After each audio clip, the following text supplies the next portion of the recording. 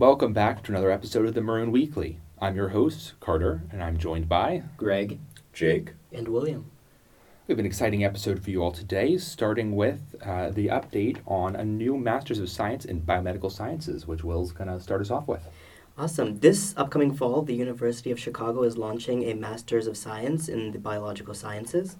This one-year master's program, created by the Biological Sciences Division in partnership with the Pritzker School of Medicine, offers a curriculum focused on addressing the modern biomedical challenges.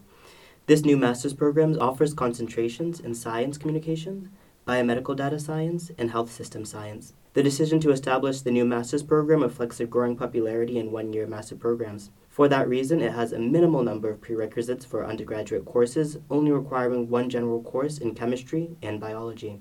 The new program intends to create an environment for students to learn rather than fear failure. The inaugural class of the Masters in Biomedical Sciences program will be composed of approximately 30 students, with options for expansion in coming years.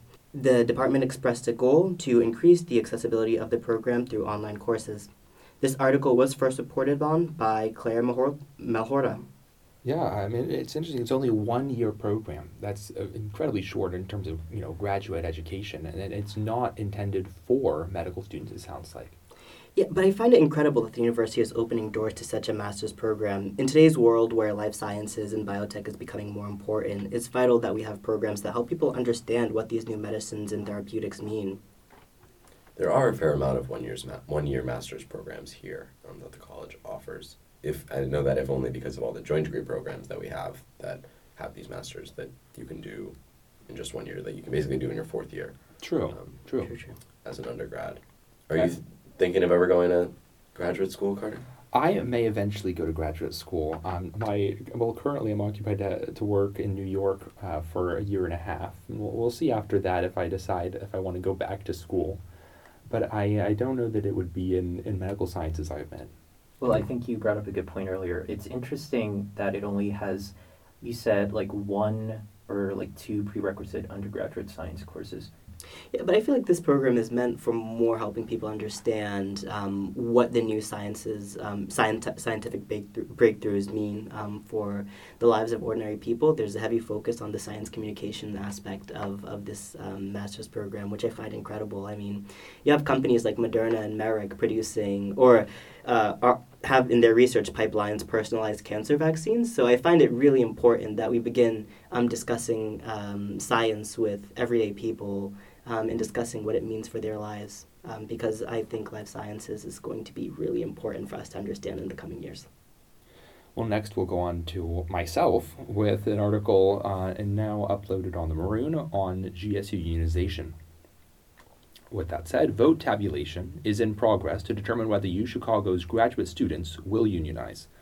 As many students on campus already know, Graduate Students United successfully arranged for an election through the National Labor Relations Board, or NLRB, to determine whether working graduate students will be represented by Graduate Students United, United Electrical, Radio, and Machine Workers of America, or GSU-UE, for collective bargaining purposes. Voting for that election is over. That occurred January 31st and February 1st, but results aren't expected until March 16th due to mail-in ballots. As it happens, this isn't the first time graduate students have voted on unionization. A 2017 election saw 70% of students vote in favor of unionization, this time under a new administration and a more pro-union NLRB. Graduate Students United is hopeful that the results will fall in their favor. For more information on the recent election and the organization responsible for it, head over to the article by Richard Davis on the Maroon's website. Next, we'll turn over to an article on recent attempts to increase drainage on the quad.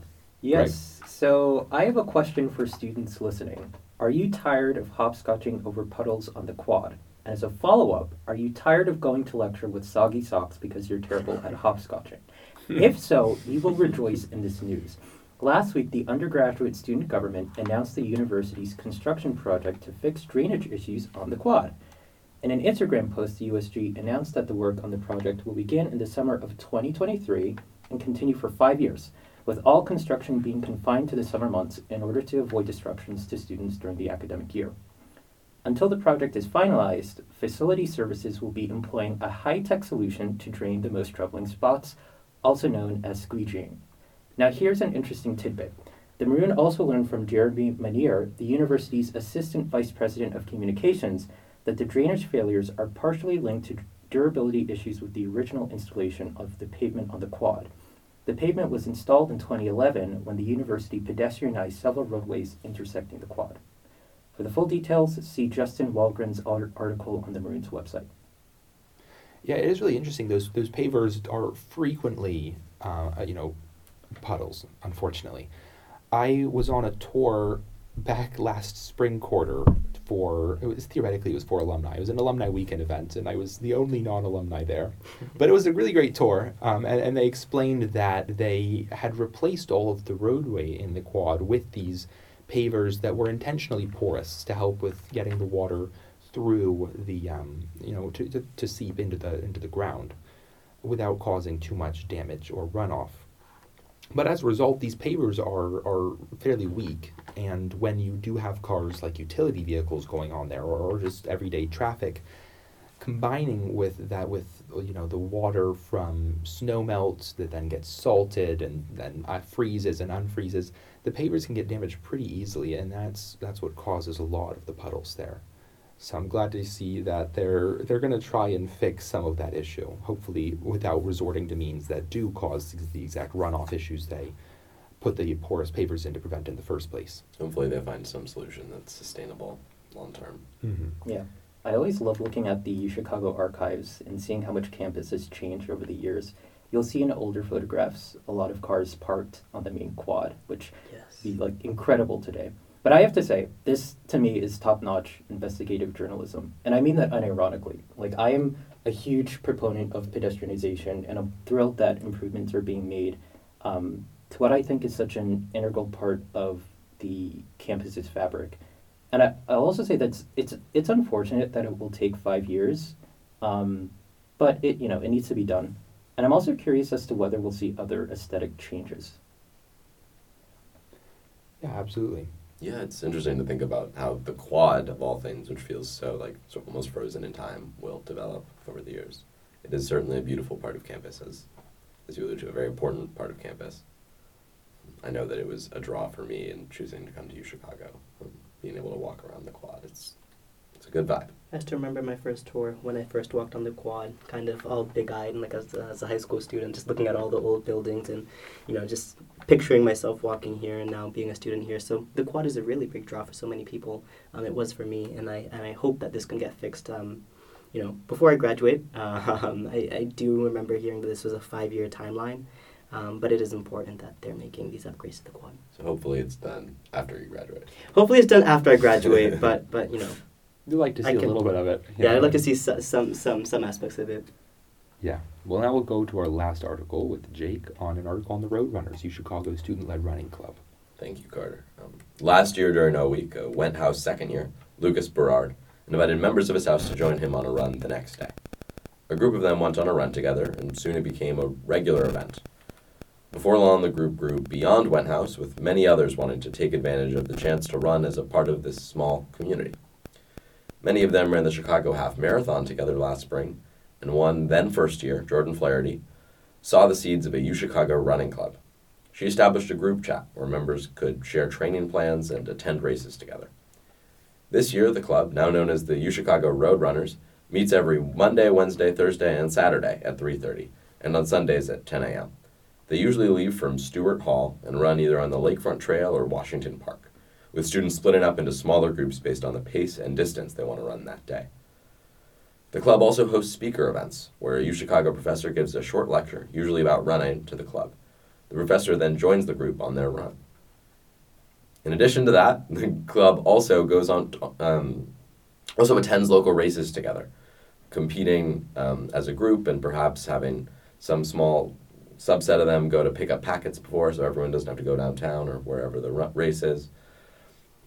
The UChicago Roadrunners Club is open to anyone, with no application process.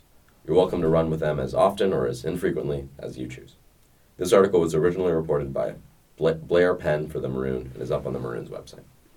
I love that they have talks with professors who will then join them on the runs. That sounds really interesting. Isn't that fun? Have you been a member of the Roadrunners? I went on maybe 4 or 5 runs with them last quarter. I haven't managed to make it this quarter, although I should do that. I gotta find the time. Yeah, you do a lot of runs on your own, right? Do you find Yeah. that other people are similarly running on their own, or do people tend to group up? It really depends.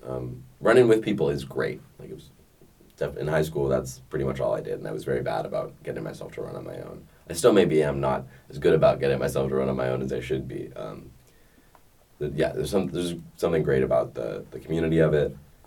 When you're on your own, you can like go as far as you feel like going that day. You can go the pace you want to go. I think when I was running with them, I should have gone with like the more top group, but usually I was running sort of slower than I wanted to with the people that I was running with. I still should go back. Will, Greg, any running for you guys? I have fond memories of my high school running days. I actually think I've talked about it on the weekly before. It's a lot of work, but it was a lot of fun, as Jake said. And, you know, you have to commit to it. I like running over the summers. During the school year, it's difficult. Actually, for like the first 2 weeks of pretty much every quarter I've been here, I've always made an effort to, you know, at least go to Ratner and, you know, try to get some exercise in. But eventually that motivation wanes. And I think it's really all about developing discipline. That is key. But this sounds like a great club. It does. Yeah, maybe the best memory I have with the Road Running Club is that I went to a 5K downtown. I think I mentioned this on the weekly. And that was, there was some people from my house, but also with people from the Road Running Club. It was good to get to know them, get to do that event with them, run a 10K downtown. It was a good day. Had fun. Had to get up really early, which I didn't enjoy. But aside from that, it was a great time. Yeah, running sounds great in theory. I don't see myself, unfortunately, getting on the road anytime I soon. saw you I getting on the agree road. with you. No, not again. Not again. Last time, literally, I was asked if I was okay. I was not okay. I agree with you, Carter. I'm more of a cyclist. Running, I don't know. No, not for me. Last spring, I got in the habit of running on the Lakefront Trail until I got too tired, and then just finding a divvy and coming back that way. You see, It was a the good routine. best part about cycling is that I could take my bike all the way up from here, up Lakeshore Drive to the Loop. I can go to the fairgrounds near the Bean, get a coffee, and then cycle back. That is the best part about Have you cycling done that? here. Yes, I have. Wonderful. I actually did so yesterday when the weather was Right. really nice out. Well, with that, we'd like to thank you all for listening to this episode of the Maroon Weekly. Once again, I'm Carter. I'm Greg. I'm Jake. And I'm William. Thank you all for joining us. See you next time.